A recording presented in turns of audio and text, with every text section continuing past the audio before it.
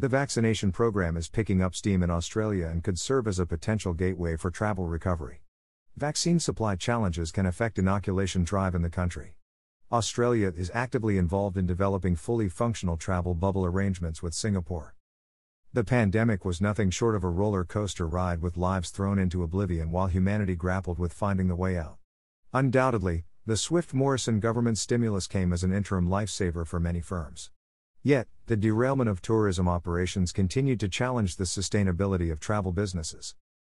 In the sticky spot, vaccination indeed has emerged as a practical solution, stealing a march on a plethora of rampant hypotheses woven around herd immunity and similar borderline theories.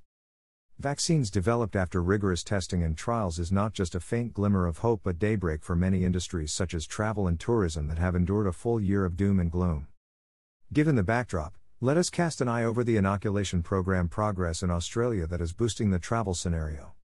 Also read, vaccine updates from different nations, the UK, the US, NZ, CA, AU. How is the vaccination program panning out in Australia? Vaccination progress. Australia's Therapeutic Goods Administration, TGA, has approved Pfizer/BioNTech vaccine and Oxford/AstraZeneca vaccine after meeting safety, quality, and efficacy standards. The country's inoculation program began in late February, and over 0.164 million people have been vaccinated, as on March 14, 2021, indicated by figures from the Australian Government Department of Health.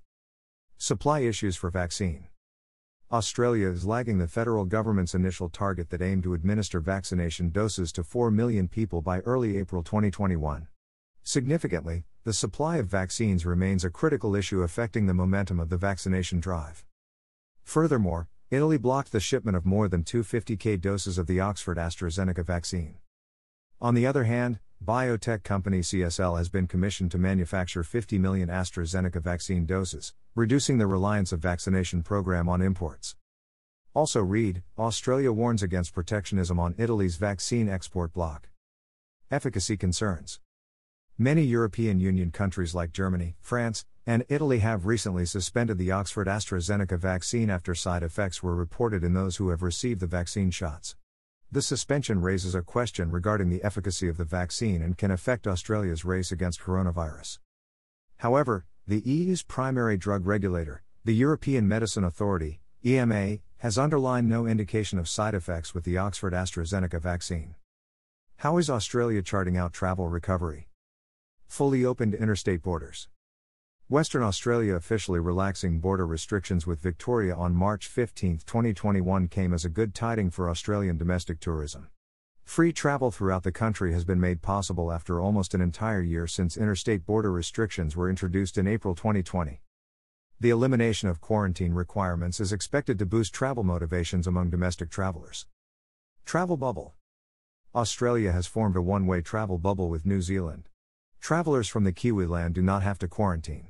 However, the country is awaiting the fully functional trans-Tasmanian travel bubble when Australians could be provided similar relaxations on entry into NZ.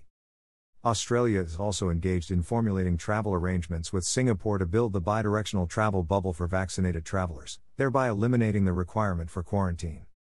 Expectation for travel recovery by October.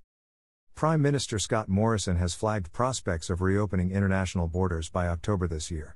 The update comes after Australia extended international travel bans for 3 months further through to June 17, 2021, earlier poised to end on March 17, 2021.